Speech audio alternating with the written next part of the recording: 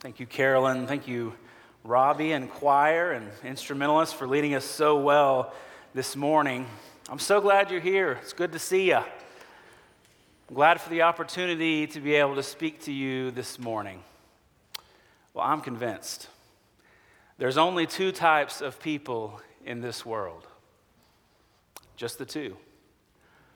The people who gasp when people fall, and the people who laugh. Somebody slips, and there are those that want to help them, and there are those who think it's hilarious. Now, to be fair, sometimes the people who gasp and want to help, they'll wait till they get home to laugh. And sometimes the laughers, they'll help, but not until they've had a chuckle. It's like it's coded in our DNA, the way that we react when somebody slips. Now I can see in your faces, some of you aren't fully convinced. Brad, surely there are subtypes, complicated combinations. Listen, I've given this a lot of thought. I've done my research. I'll be the first to concede there's some variations. In fact, with our powers combined, we could write the behavioral book Tripping Temperaments together. Of course, there would be multiple chapters dedicated to the two types, explaining their habits, their feelings, their family history. There would be figures. Figure 1-1 would obviously be circles on a graph that would overlap, that would show the two temperaments and the various variants. Someone could claim, well, I'm a G-LH. I'm a gasper with laugher-helper tendencies. Now, don't say no right away. We could do this together. We could change lives together.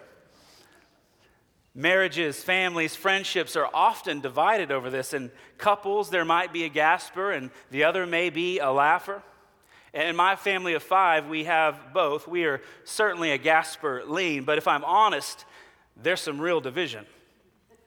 2 of my kids were recently watching someone who is about to experience possible accidental consequences from their carelessness, and one of my older children mentioned at the prospect of their calamity, "Oh, that would be so funny."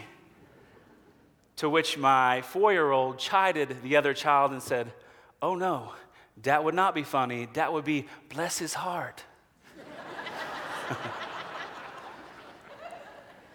No matter which camp that you're in, busting up or blessing hearts, we all know what it feels like to fall, don't we? We've been the one who slipped, the one who drew the mixture of gasps and laughter.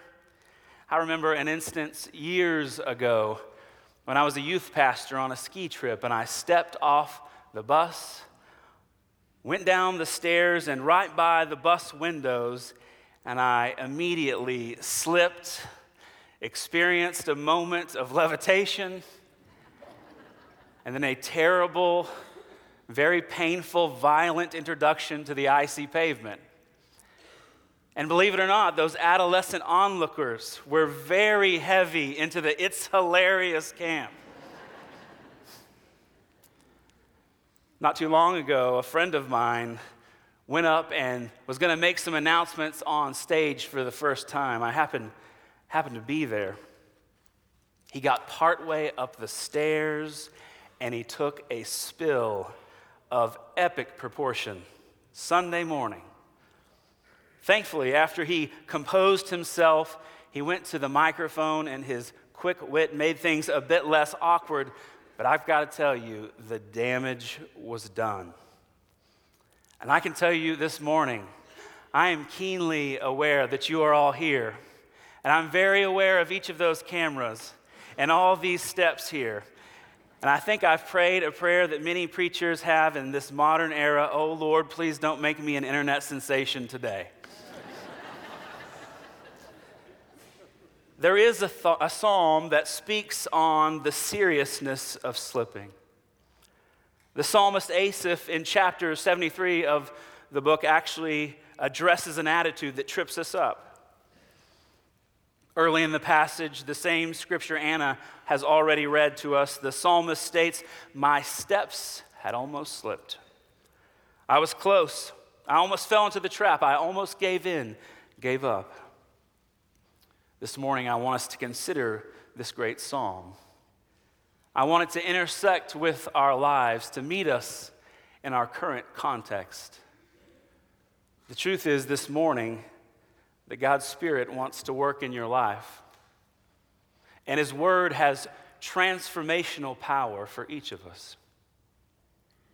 Let's turn in or turn on our Bibles to Psalm 73 if you're not already there. I'll begin reading in verse 1. Give attention to God's Word. Surely God is good to Israel, to those who are pure in heart. But as for me, my feet came close to stumbling. My steps had almost slipped, for I was envious of the arrogant. The first theme that I want you to consider this morning is this: the cost of comparison. The cost of comparison. Now, 12 psalms are attributed to Asaph. He was a Levite appointed by David to worship before the ark. David later established his family as temple musicians. Well, Asaph begins this song by affirming that though God is good to those who are pure in heart, he himself had nearly slipped in his faith in God and the way that God worked. His problem was that he was envious of the prosperity of the wicked. Why would the people who oppose God be better off than those who trust him?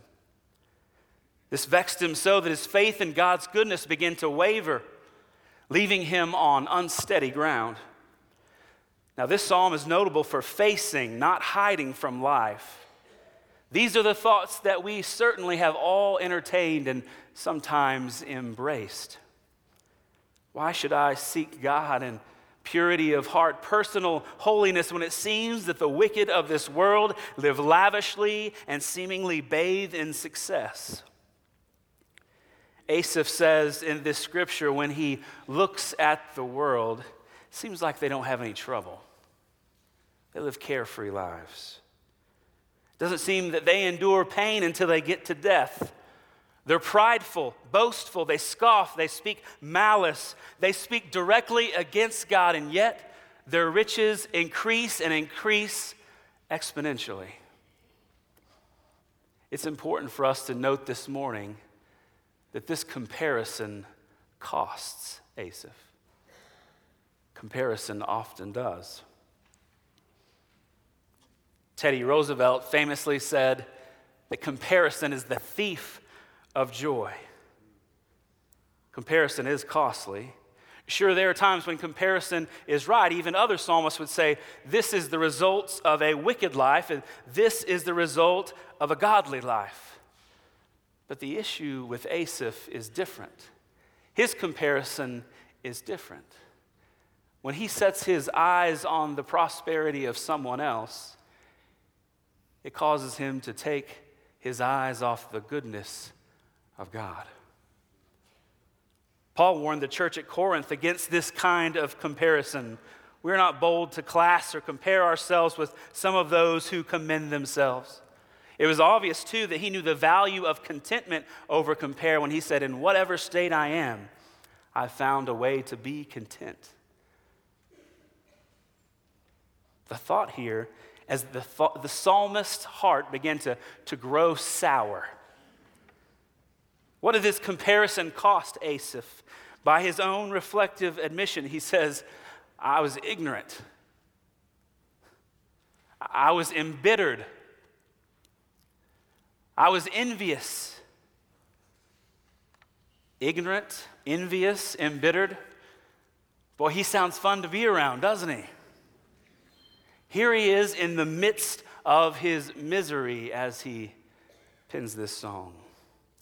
You know what? As much as we want to remove ourselves from this situation, from this scripture, I wonder what we're like when we compare.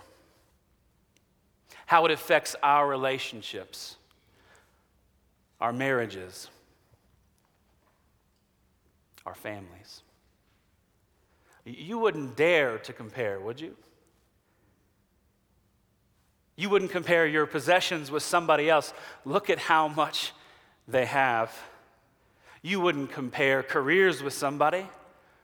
Look at that job they have. Look at all the money that they make. And I'm stuck in the cubicle with Carl from accounting who eats tuna salad every day without fail. You wouldn't compare something like your family with another family, would you? How come their family's so perfect? And my family always seems to be failing. Wealth? How can they travel every weekend and we're stuck here? Did you see that purse she had? I know how much that cost. What about your health? They're healthy, and here I am, ailment after ailment. Sometimes we compare ourselves to others like Asaph, and we sense the absence of justice or a deficit of blessing in our context. Sometimes we compare to feel better about ourselves. At least I'm not like him. At least I didn't do what she did. No, I'm doing okay. That's a different kind of comparison, but that is a prideful posture. And Scripture clearly teaches us that pride comes before a fall. So whether our comparison is something we do because we feel shortchanged or because we want to feel better than, make no mistake, we're still slipping. BBC News reported in October of 2018 that at least 259 people had died in selfie-related accidents. The quest for extreme selfies killed 259 people between 2011 and 2017, a 2018 global study revealed. Researchers at the U.S. National Library of Medicine recommend that no selfie zones should be introduced at dangerous spots to reduce deaths. These would include the tops of mountains, tall buildings, around lakes, where all of these deaths seem to occur. What do we do when we take a selfie? We take the camera, we face the lens toward us, we insert ourselves into the backdrop. I am in now contrast to this scene. When we compare, it takes us to the edge of a cliff, takes our eyes off of where they're supposed to be set, turns a lens towards us while setting our feet on a slippery slope. It is a dangerous dance to walk along the cliff of comparison. Asaph puts the picture of himself in the backdrop of the prosperity of the wicked. The result is costly. By his own admission, he's miserable, he's ignorant, he's envious, he's bitter. We all know what it cost Asaph. What does it cost you? We often have impaired vision, spoiled sight, trouble with seeing the truth. We can't look well through the lumber in our lenses. When we unfix our eyes from God and we set them focused on someone or something else, their bounty, their blessing, their perceived carefree existence, here's what we're essentially saying. Lord, look what they've been given. Look at all they've been blessed with. Now look at me. It's not enough. It's not enough. The cost of comparison. A second theme I want you to notice is in verse 17. Will you turn there with me? Verse 17. Asaph has given this laundry list of all the things that these people have, all the things that they possess, all the carefree life affords them. But he has a moment of clarity. And he says this, until I came into the sanctuary of God, then I perceived their end. Until I came to the sanctuary of God. I want you to see the theme, the cost of comparison, but then I want you to see the wisdom in worship. Until I went into the sanctuary of God. Now he has a new perspective, a new outlook. The sanctuary is this place the Lord promised to live, where he is always to be found. It wasn't until he went into the temple of God that he remembered the waywardness of the wicked and the faithfulness of the Father. What was it there in that house? What was it there that he experienced? Was it when the Word of God was opened? Was it the exposition of that word? Was it when he got around God's people and he heard conversations and then he remembered? Well, Scripture doesn't tell us. It just tells us everything changed when he went to worship. His perspective became completely different when he met with God. He got a new focus. It was worship. It was worship that helped him regain his spiritual balance. And true biblical worship so satisfies our total personality that we don't have to shop around for man-made substitutes. William Temple made this clear in his masterful definition of worship. Listen to it carefully. For worship is the submission of all our nature to God. It is the quickening of conscience by his holiness, the nourishment of mind with his truth, the purifying of imagination by his beauty, the opening of the heart to his love, the surrender of will to his purpose, and all of this gathered up in adoration, the most selfless emotion of which our nature is capable, and therefore the chief remedy for that self-centeredness. Oh, worship, the wisdom in worship, we dare not forsake it. I recently read of a woman who got a new car. And like you do, she spent most of the first day that she owned it driving it around, trying to figure out everything that it did. And so she spent much time turning knobs and flipping switches and programming things and pushing buttons. Eventually, she had done so much that she started messing stuff up, and error messages started to come across the screen. Finally, she drives home and starts to thumb through the manual and looking at the error message that she's getting, and it turns out that she had turned off the internal compass of the car. So the car is trying to always figure out where it's at so it can give you direction, and this error message was coming over and over across the screen. Do you know worship works like that in us? Like an internal compass. It helps orient us. Without it, we're lost. We can't trust our direction. It helps us establish the true north of our soul, remembering who our God is, what he has done for us. Until I came to the sanctuary of God. God, it didn't add up. It didn't make sense. It was out of balance when I looked at them. Till I came to you. Till I went to worship. Everything changed.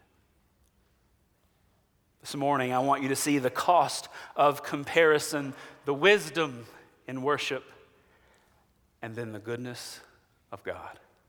Look at verse 21 with me.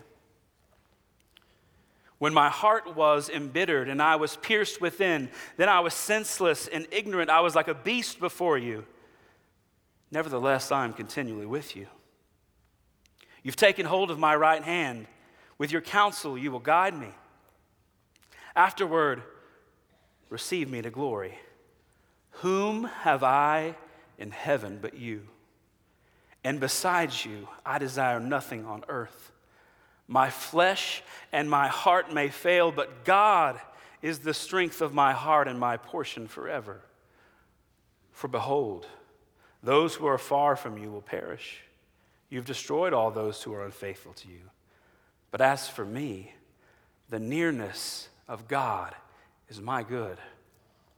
I have made the Lord God my refuge, that I may tell of all your works. The goodness of God. I was vexed. I admit I was ignorant, pierced within, but you've taken me by the hand, God. You've guided me. God, I have nothing that I desire but you. My flesh and my heart may fail, but you are my strength and you are my portion. Now, that's important. Because, see, we don't have to be concerned about somebody else's portion when he is our portion.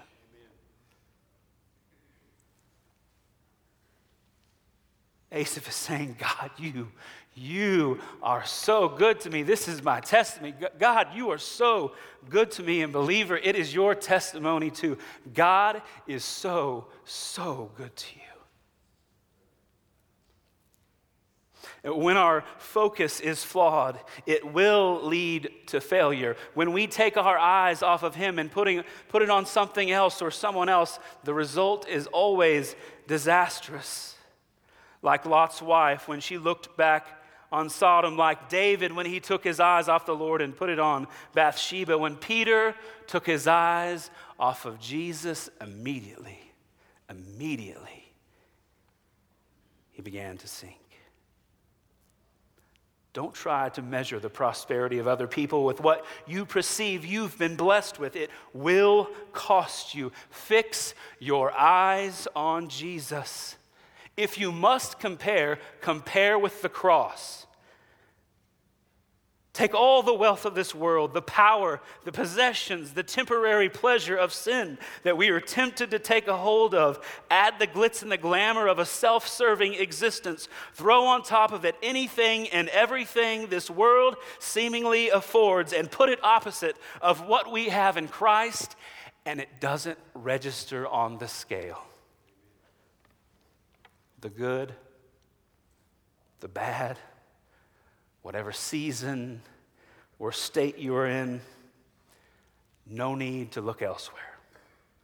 What was accomplished, the gift of God, the cross, the forgiveness of sins, the adoption into his royal family. Let me say in no uncertain terms this morning, Jesus is enough. Asaph says, I almost slipped. When I took my eyes off of God, I put them on somebody else. But then I went to worship. Then I had a little church. Now I remember the ruin of wickedness, and I see the goodness of my God. Asaph shows us the cost of comparison, the wisdom of worship, and the goodness of God. Asaph, near the end of this passage, said, as for me, the nearness of God is my good. As for me, the nearness of God is my good. Have you ever been in a vehicle or maybe at the airport in a shuttle? Maybe you've been on a subway car before. You're getting yourself situated, and whatever you're riding on just takes off before you're ready. You're still pulling your luggage on and getting it situated. You're finishing that last text, and all of a sudden, they take off. What do? Well, you reach for whatever is near. When you slip, you reach for whatever is close. What have you brought yourself near to? Where have you put yourself? If we're honest, sometimes when we slip, we reach for all the wrong things. Can I tell you this morning, God is reaching out for you. God has made a way for you to be near to him. God loves you. He made that way through his son, Jesus. And his son reached for you when he reached across the cross.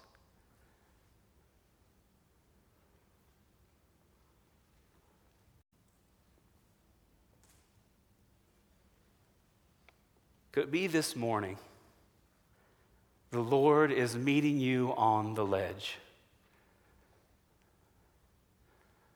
Could it be this morning He wants to take you by your face and turn your gaze back to Him, away from what you've been looking at, away from something or someone else, and back on Him? Could it be He's reaching for your hand, that He wants to take a hold of your hand just like Asaph and steady your steps and bring you away from that slippery slope? I almost slipped. How do you keep from slipping? Well, it's a matter of perspective, really. Asaph makes it clear. It's what you fix your focus on. So when you find yourself like Asaph, there stumbling on the edge of that slippery slope, whatever you do, don't look down. Look up. Will you pray with me?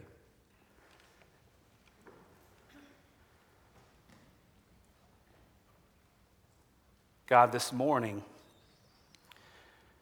we put our heart's focus on you and your word. God, there's not a one of us in here who would say, there hasn't been a time, there haven't been seasons. God, I haven't struggled with slipping when I compare myself with somebody else. God, when I see you've moved someone else's life, when I see your perceived goodness in another area, and God, I feel left out. Lord, patterned in this passage, we see truth. We see that when we come to your sanctuary, when we look at you and your love and the sacrifice of your Son, God, we can't help but see your goodness. We can't help but be overwhelmed with your kindness, your grace, and your mercy, and the overwhelming goodness of our God. God, when we do put our eyes on something or someone else, God, help us not to slip. Help us not to fall. God, help us to focus on you. It's in the matchless name of our Savior Jesus we pray. Amen.